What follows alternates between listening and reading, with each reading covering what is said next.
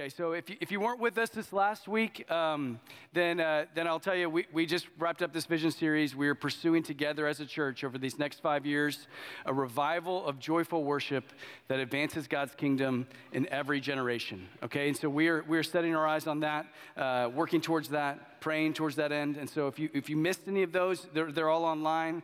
Or if you want to have a conversation with one of our leaders, one of our elders about that vision, we would love to have that conversation. But it is just good to be with you this morning as a church. It's good to see these faces. There are some folks who are newer around here. And man, I'm just really glad to see you again a second time or a third time. And our hope is that you would become more and more a part of this body. Side note, just to give you a heads up, we will open up our membership course that has not been open for a little while we were working out vision alignment. Okay, so now that is, we are aligned around that, moving in a direction. November is when that will be kicking off. So we'd love for you to be a part of that. Okay, we're going to be for the next 6 weeks studying the first 3 chapters of Ephesians. Okay, and we're calling this the foundations of worship. We want to lean into understand these foundations of worship. So if you have a Bible, you can go ahead and turn to Ephesians chapter 1, and that's where we're going to be this morning. If you don't have a Bible, there are some in the back. You can grab that and keep it if you want to. But that's where we're going to be, Ephesians chapter 1. While you're turning there, I'll tell you, I spent a summer playing baseball in Alaska. And so it's like kind of a strange place to play baseball except for in the summertime. It stays light all the time, so it's a little bit trippy. But there's collegiate summer leagues all around the country, and I was playing in this one in Alaska. And in our free time, which wasn't much, we got to do some pretty cool stuff. One of the coolest things that I did while I was there was taking this helicopter tour of Denali National Park. Anybody in here been to Denali National Park? Really? Oh, that's awesome, man. So I took this helicopter tour, really cool. The only bummer was that Denali, the mountain, okay, so renamed from Mount McKinley. It was always by the locals called Denali, for the record. The mountain it's so big and so grand that it really creates its own weather patterns. And so it's cloudy a lot of the time. And it was cloudy that day as well. And so we went another direction in the park. We didn't get to go see really the namesake of the whole park, okay? So it was like, that's kind of a bummer, but what we saw was still amazing. We flew over glaciers, parts of the world where no human being has walked. It was really spectacular. I left there thinking, man, this is a really cool place. But that was it. It was like, that was cool. And going in a helicopter anywhere is pretty cool, for the record. So I loved it. But one day, while I was driving between Anchorage and Fairbanks, so I spent the summer there, and so I was between Anchorage and Fairbanks a few different times, which is a long trip. And we were driving along, and the weather was actually pretty clear in the direction of Denali. And so that's like a prime time for seeing it. And I hadn't yet seen this mountain that the locals talked about with such reverence. It was like Denali, they would always say it like kind of with this Denali, it was like amazing. Something about it was amazing. I was like, I got to see it, okay? It literally means the tall one in that language where it comes from, Native American language. And so I had this Sony Handycam, so it's not pre-iPhone. It was like, I had this Sony Handycam, which was awesome, and just would always just be flipping that thing open and just kind of taking videos. And so we would come around the corner and get a glimpse of a series of mountains, and one of them would be taller than the other ones. And I was like, there it is, y'all, Denali, and I would turn on my camera and I would start filming and explaining what I was seeing.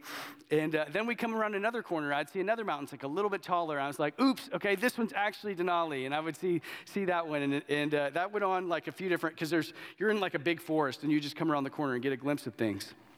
And so finally we came around another corner, and I don't even really remember if I turned on my camera, but it doesn't even matter, because kind of seared in my memory is the image of this spectacular mountain.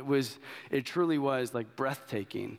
And it was breathtaking in some ways just because it was so much bigger than everything else. It was unmistakably the tall one, the high one, the great one. Right? There was no way I could mistake it this time, because it just dwarfed everything else so significantly. And after seeing that mountain, it made sense to me why people talked about it the way that they do. After seeing it, I was like, oh, I get it. Now I understand why you speak about it that way. It's breathtaking. But before that point, I had been in Denali National Park. I had been around this spectacular thing, but I had never actually seen it. Does that make sense? I'd been in the park, but I'd never seen the mountain. And I'd been in Denali, but failed to see the greatest wonder of Denali. And so for some of you, you've been living this Christian life, and you've never seen the realities that are so fundamental to who we actually are in Christ. In a similar way, you're living this Christian life, but you've never really witnessed for yourself these realities that are true about who you are in Christ. You put your trust in Jesus, and you are doing your very best to follow him. But if you're honest, the way that some people talk about it feels a little bit foreign to you. For the tourists that go to Alaska to see Denali and they miss it, that's sad and expensive to just drive, it costs money to get there. So that's sad and maybe frustrating. But for Christians that miss the wonders of being in Christ, it's actually tragic. It's a tragedy for you if you're missing the wonders of what it means to be in Christ. Okay? And your joyful worship, this thing that we're pursuing as a church family, this revival of joyful worship we want to see, for you, it's always going to be stunted. Your joyful worship will always have a governor on it until you grasp some of these truths. Does that make sense? You tracking with me on that? And so for some of you, it may be that you have caught a glimpse of this. Like you've seen it once before. You've been around this thing once before. This wonder of who you are in Christ, but that view has become cloudy. It's been clouded by failure. It's been clouded by distraction, clouded by busyness, by pain, maybe clouded by just doubts. And so here's what I want to ask you to do with us. If you're visiting, I hope you keep visiting with us. If you're a member here, you're part of these gatherings, I want to ask that you'd lean in with us over these next 6 weeks. Lean into them, okay? Actually engage with them. Not just be present, but actually with your heart and your soul, engage with the truths that we are going to lead you through in these next 6 weeks. So if you go to Denali National Park, there's a bus you can hop on that will take you deep into the park, okay? And there's a guide on the bus, and they'll take you to the places that are most prime for seeing the breathtaking views. Okay, and the reality is you have to get on the bus to go, okay? You can't see the views unless you get on the bus, okay? And what our preaching team is going to do over the next 6 weeks is guide us to some of the best vantage points in Scripture to observe the wonders of what it means to be in Christ, okay? That's what our preaching team is going to do over these next 6 weeks. And the way we're going to do that specifically, I mentioned we're going to study the first half of the book of Ephesians together, all right? Ephesians is, it's played a unique, kind of a special role in my own spiritual formation. I love these 6 chapters in the Bible I love very deeply, but it's also just a really unique book in general. It's a uniquely complete picture of what it means to be in Christ, to be a Christian, okay? But it's also very compact, okay? So if you just, I think it would fit on like 2 sheets of paper if you had small enough print. Probably a lot of things would, but a normal size print, okay? You can fit it on a couple sheets of paper. So Charles Spurgeon, a 19th century pastor that I love, he put it this way. He said, whoever would see Christianity in one treatise, let him read, mark, learn, and inwardly digest the epistle to the Ephesians. So if you have one shot to understand this, to see Christianity, see it in Ephesians. Let the person read, mark, learn, and inwardly digest the epistle to the Ephesians. And so it's also there's something somewhat unique about this letter that was written by Paul. It wasn't written to address a particular issue in their church. Okay, so a lot of letters that were written in the New Testament, the correspondence that we now have as God's word to trust in, they're actually written to address certain issues that were popping up in these churches. Okay, so it'd be like, 1 Corinthians, we got like a lot of issues here, y'all, and so we're going to just kind of go through them and say, you shouldn't sleep with your dad's mom or whatever. There's some weird things happening. I didn't make that up. There's something in there, okay? But for the Ephesians, it's not written to address a particular issue. It's just a meditation on the wonders of the gospel. What he's doing is just pulling our eyes to something better. And I just think that that's some of what the hearts in here need. We're not addressing an issue with what our belief is. We're actually just pulling our eyes to something better. Okay, so that's what Paul's doing. That's what we're doing. And what is he pulling our eyes to? He's pulling our eyes to what it means to be in Christ. In the course of these 6 chapters, he uses that phrase, some variant of that phrase, like 39 times. Okay, so if you just go through and just mark it up yourself, you're going to see an amazing amount of times he uses this phrase, in Christ. And so each week we're going to be seeing some aspect of what it means to be in Christ, okay? Every week for the next 6 weeks. And so we're chosen, adopted, redeemed, sealed, alive, included, and empowered, okay? So we're just going to kind of course through all of these. And so there's 41 commands in the book of Ephesians. In 6 chapters, there's 41 commands. In the first 3 chapters, there's only one of them, and it's to remember. There's not a lot to do in these first 3 chapters. There's a lot to behold in these first 3 chapters. And so we're going to study the second half of Ephesians in the new year. We're actually going to get into some of that stuff. But for now, we're studying this first half, and we're calling it the foundations of worship because it has the potential to shape your worship in this foundational way.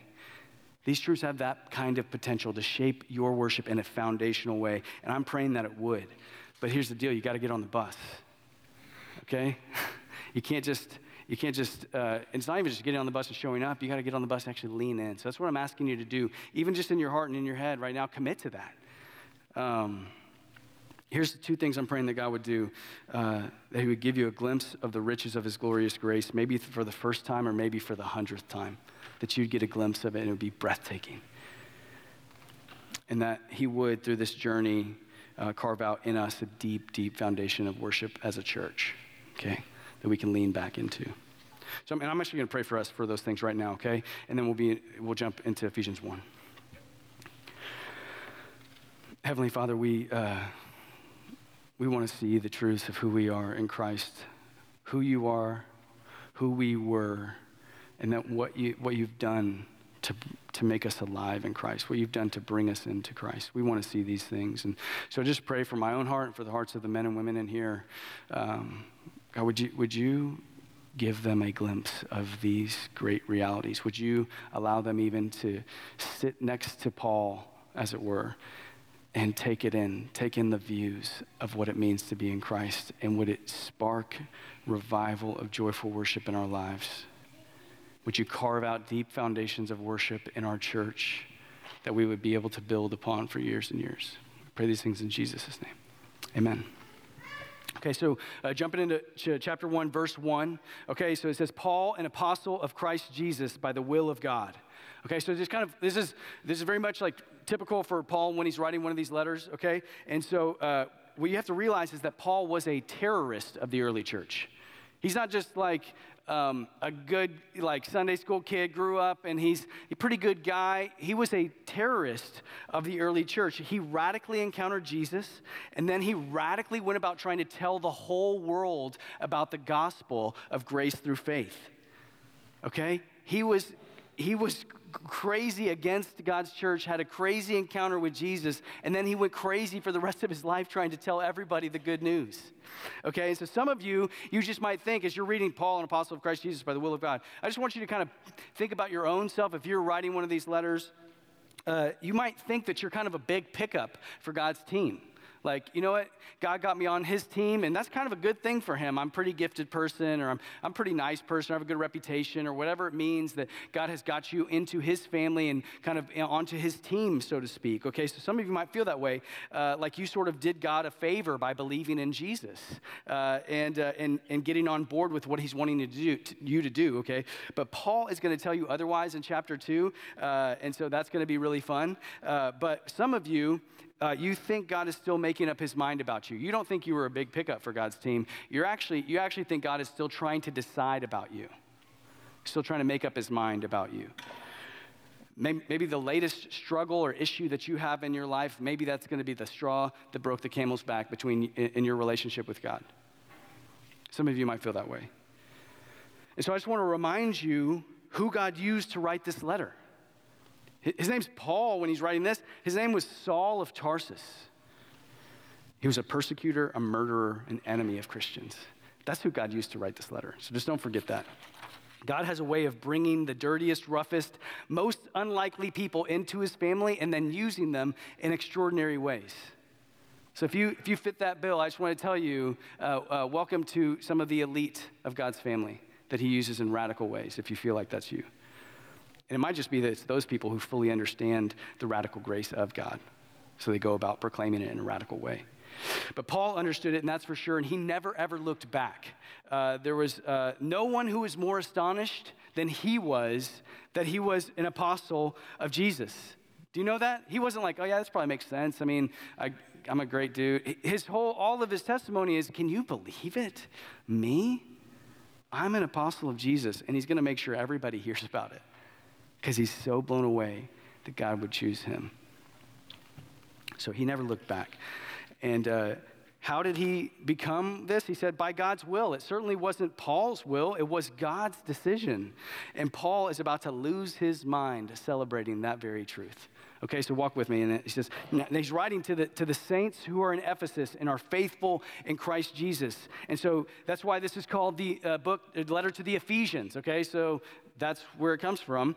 But take note that he doesn't say to the Ephesians. He could have said to the Ephesians, right?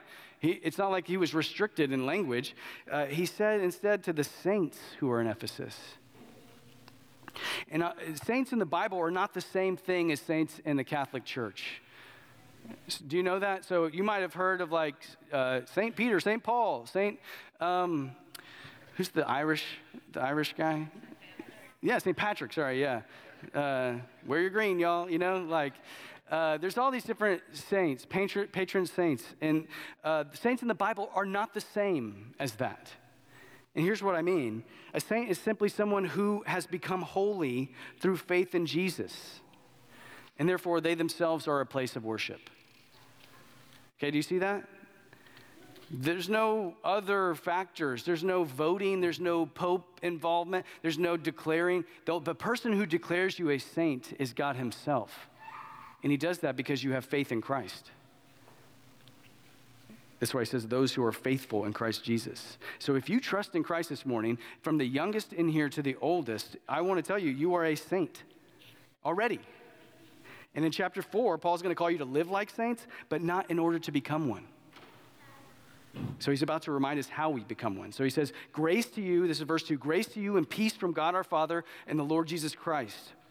So if you look at all of Paul's letters, you're going to see somewhat of the same greeting. You can just kind of flip through, and there's some kind of grace and peace factor. To Timothy, he throws in mercy involved. Mercy's in there as well, but it's always grace and peace to you, grace and peace to you. And then at the end of the letter, he always says, grace be with you. So he's grace in the front end and grace at the back. It's a big grace sandwich every time Paul's writing a letter, okay? And the reason why is it's grace that brings our salvation, that brings peace with God. It's grace, God's unmerited favor on your life that's going to give you peace with God Almighty. So it's the riches of this grace that Paul wants us to see in Ephesians. Everything up to this point has been pretty standard in his letters, okay? So just so you can kind of track and understand the scope of all these different letters, pretty standard up until this point. But it's almost as if sitting in this jail cell, he's writing this letter from a jail cell, okay? So just kind of sit next to him for a second. And it's like his soul, in writing grace to you and peace from God our Father and the Lord Jesus Christ, got caught up with the truths of the gospel all of a sudden.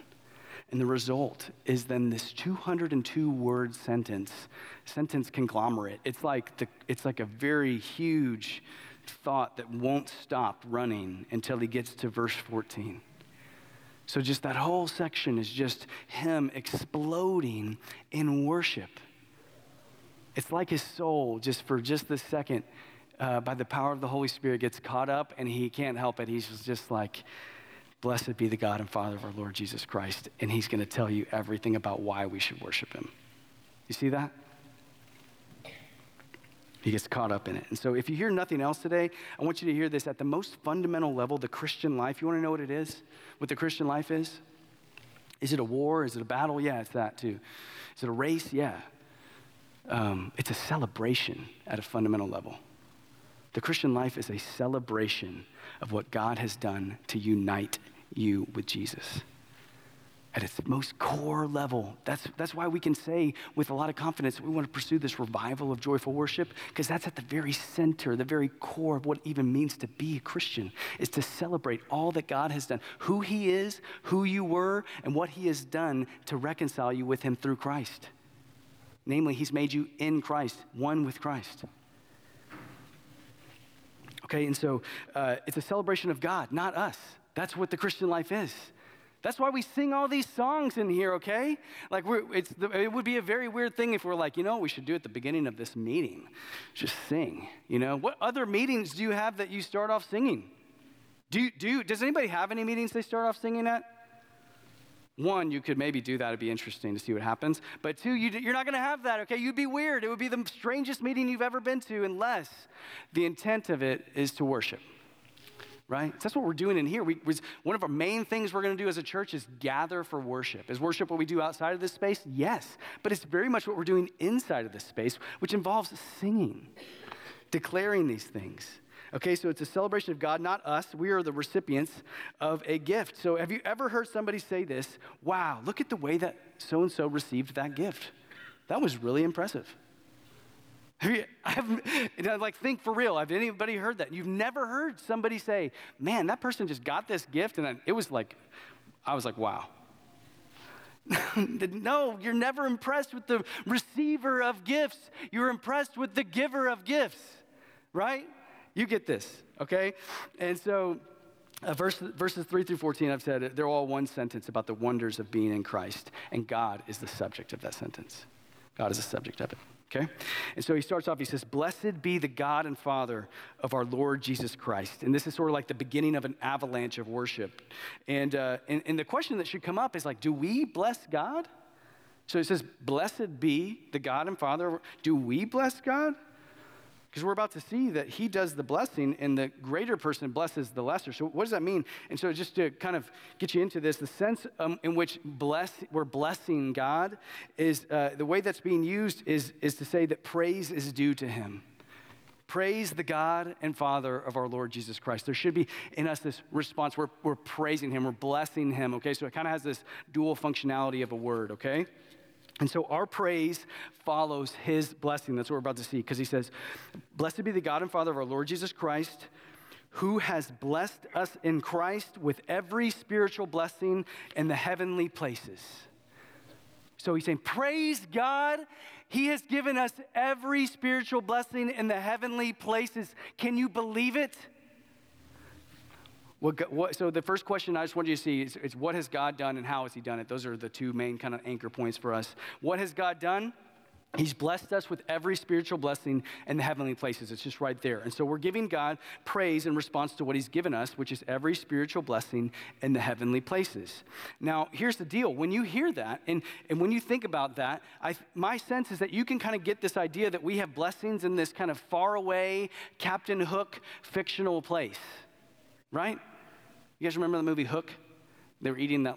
You saw it where they have the fake food, and all of a sudden it's like it becomes that they're having the food fight. Did you guys see this? I get made fun of for like referencing movies in the 90s all the time, and you should watch them. I mean, it's interesting. Robin Williams is in it, and but anyway, it's a faraway fictional place where there's just things, make-believe food fights. And so when you hear this, I think that that's kind of how we can think about these blessings, spiritual blessings in heavenly places. And it's like, man, that sounds nifty, And here's the deal. Heavenly places aren't a lesser reality. They're not a lesser. I would argue that they are actually the greater of the two realities between the physical realm and the spiritual realm. I'd argue that they're the greater of the two because those in those places actually or apparently can perceive the physical realm, but we in the physical realm don't seem to perceive the spiritual realm. Isn't that interesting? So which one would be the greater of the two realities? I would say the spiritual one. And yet so often we would trade spiritual benefits for physical benefits. If you're just honest in your soul right now, would you say, sometimes I would trade a spiritual benefit in a faraway fictional place for a physical benefit that's here right now that can fix my problem that's coming on Monday morning? Because we got problems coming on Monday morning, don't we? They might be coming like Sunday afternoon. Or like you might be getting a text from like the child, like from Kid City saying like, you got problems now, But we would trade heavenly faraway blessing for our kid to be healthy again, wouldn't we? A lot of times we would. Or for a job that can take away the financial stress that is eroding your marriage. Or for the pain to stop, or for the loneliness to end. we would trade for very real problems that we face today on Monday morning. We would a lot of times trade these spiritual blessings for physical ones.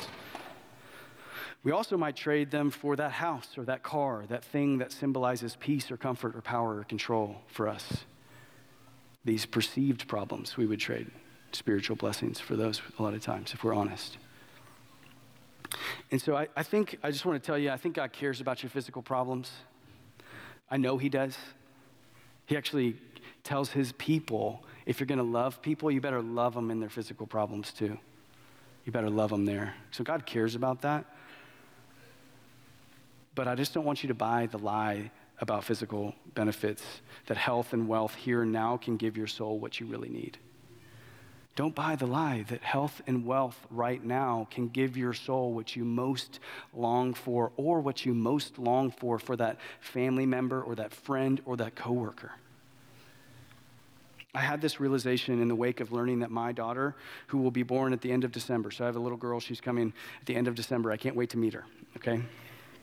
And we found out in our 20-week sonogram that she had a cyst on her brain. I told you about that.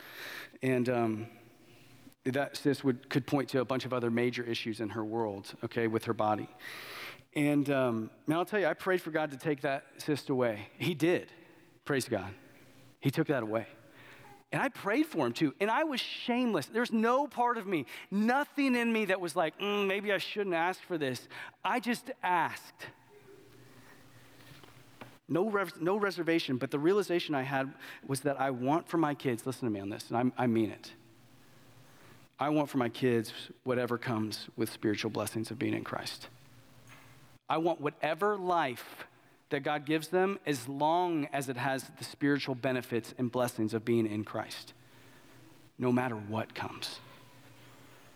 I would never trade health and wealth in this life for them, for the eternal riches that they will have in Christ. I would never trade it. And I would actually say, if you would make that trade, that you are not loving your kids in the most extreme way. Here's why. No one on this planet wants my kids to be happier and healthier than I do, but it would be unloving for me to settle for less for them. It's settling for less. What do I want, 80 years? Maybe, what if my daughter lived to be 120?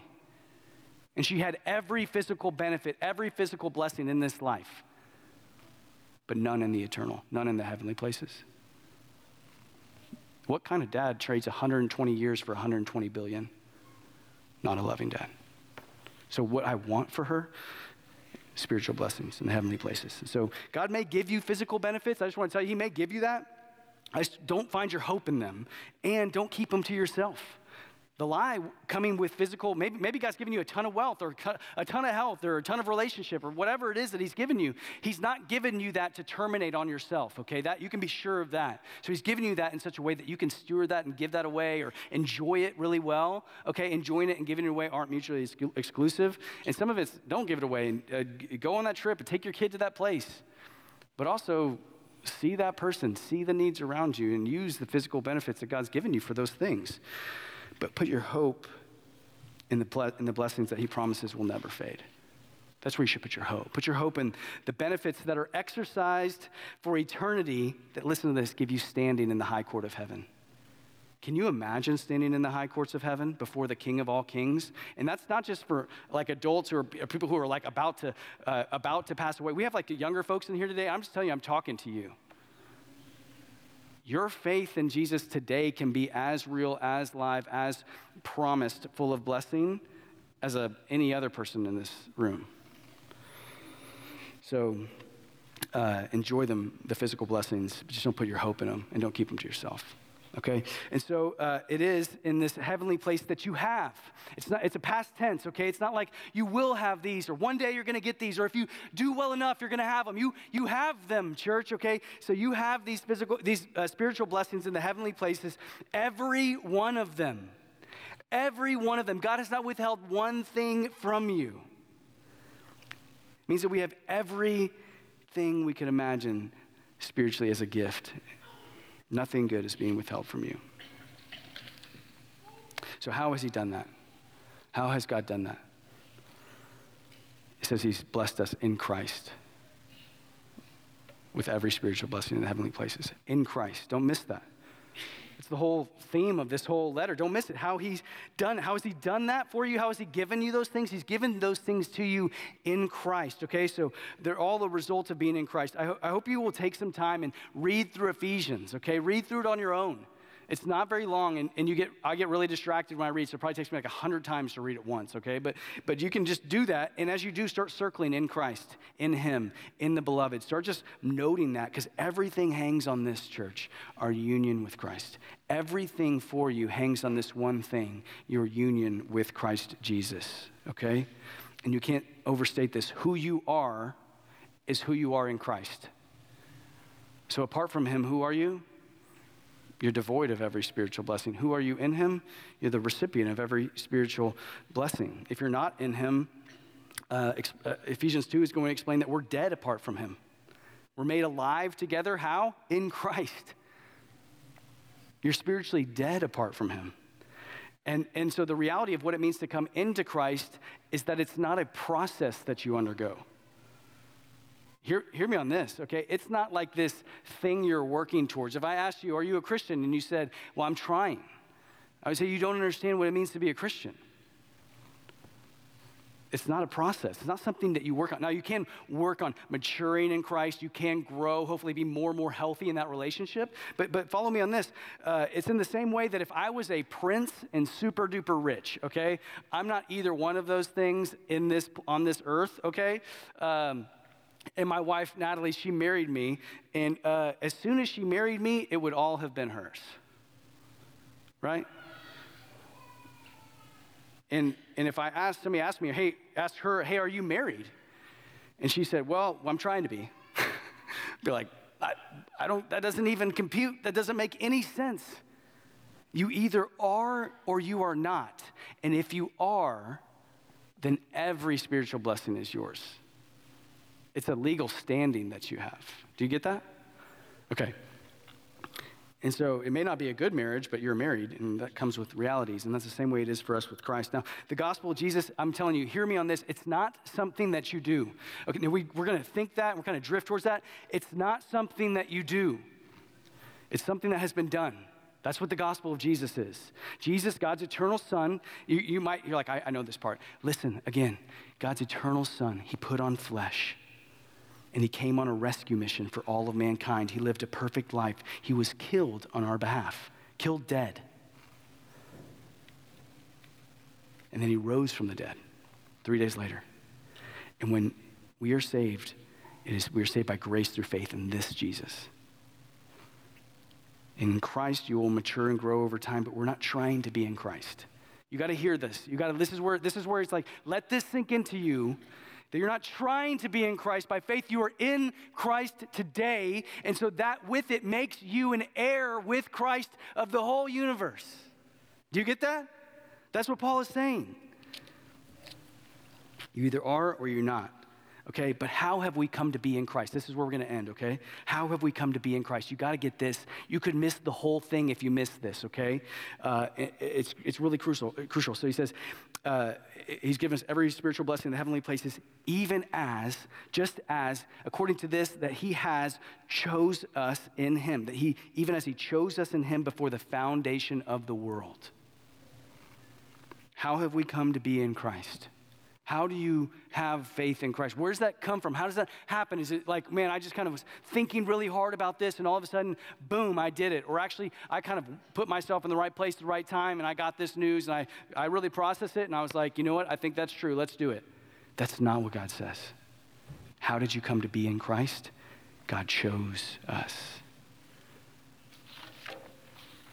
I'm just going to lean into here to what Paul says later on in Ephesians. He says we're dead in our sins. What do dead people decide? Think about it. They don't decide anything. Dead people do not decide anything. If you've been to a cemetery lately, there's no decision-making happening in that whole space.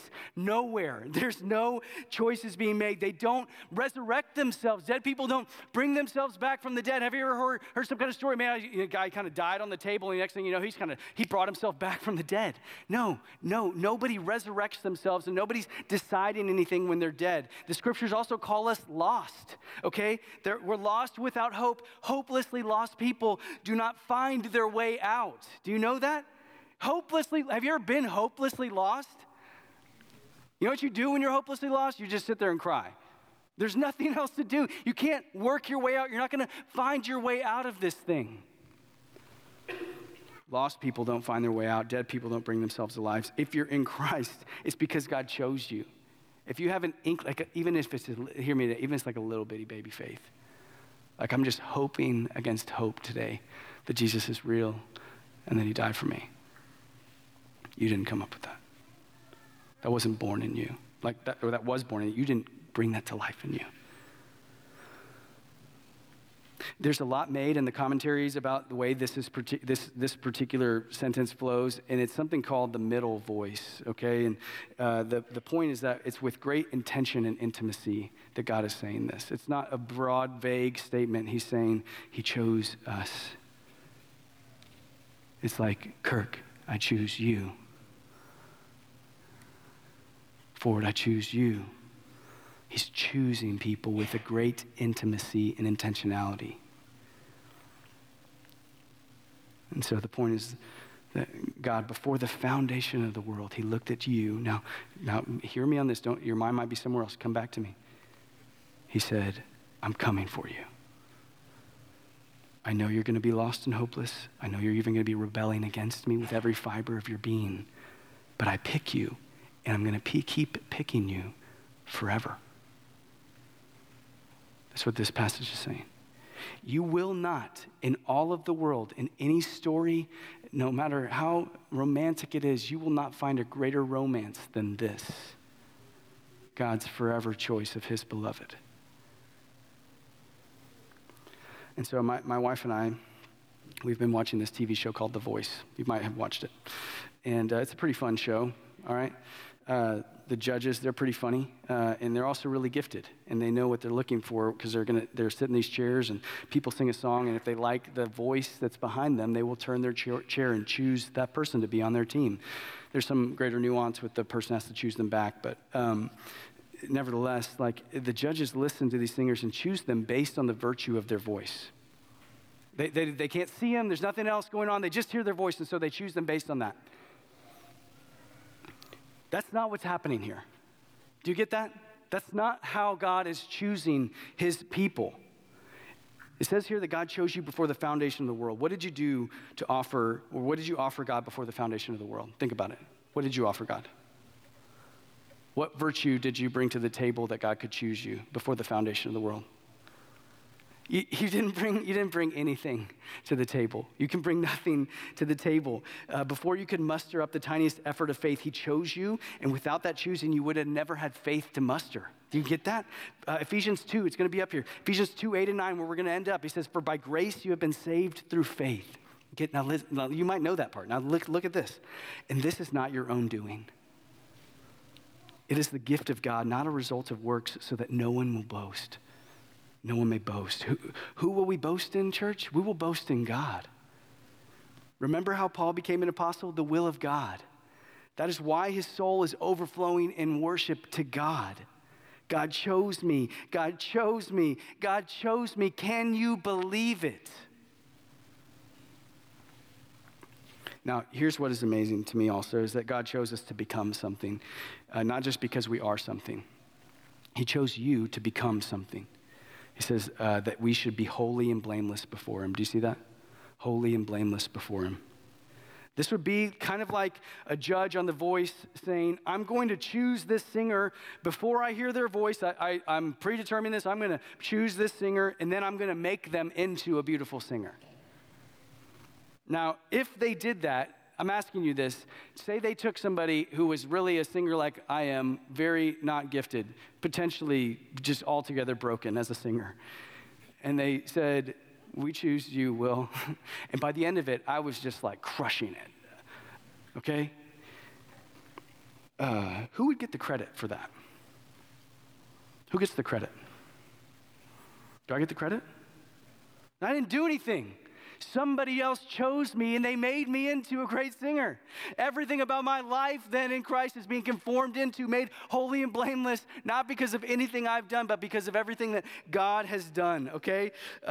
If that happened, the judge gets the credit. That's why the Christian life at its core, church, is a celebration of what God has done, who he is and what he's done. God is choosing us and he's making us into that which he created us to be.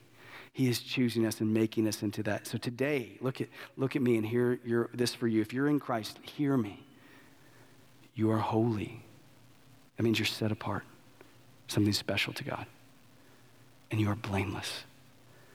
I do not care what you came in here with. I do not care what your past holds. I do not care what you thought about 10 minutes ago, 10 minutes from now. I do not care. God says that you are blameless before him. And that means that no one can bring an accusation against you, Christian. No one can bring an accusation against you. Do you believe that? Because there's a lot of accusations that are going to get thrown at you this week, tomorrow, today. Who can bring a case against God's beloved? The blood of his son has paid your penalty in full. So your standing with him is secure. Oh, that we would just live like our standing before God was secure. Like you were loved with an eternal love, chosen before the foundations of time. He set his affections on you to say, you will be mine, and I will make sure of it that no one for all of time could bring an accusation against you. What would it look like to live like that? So over the next few weeks, we're going to keep driving through Denali, as it were, exploring who we are in Christ.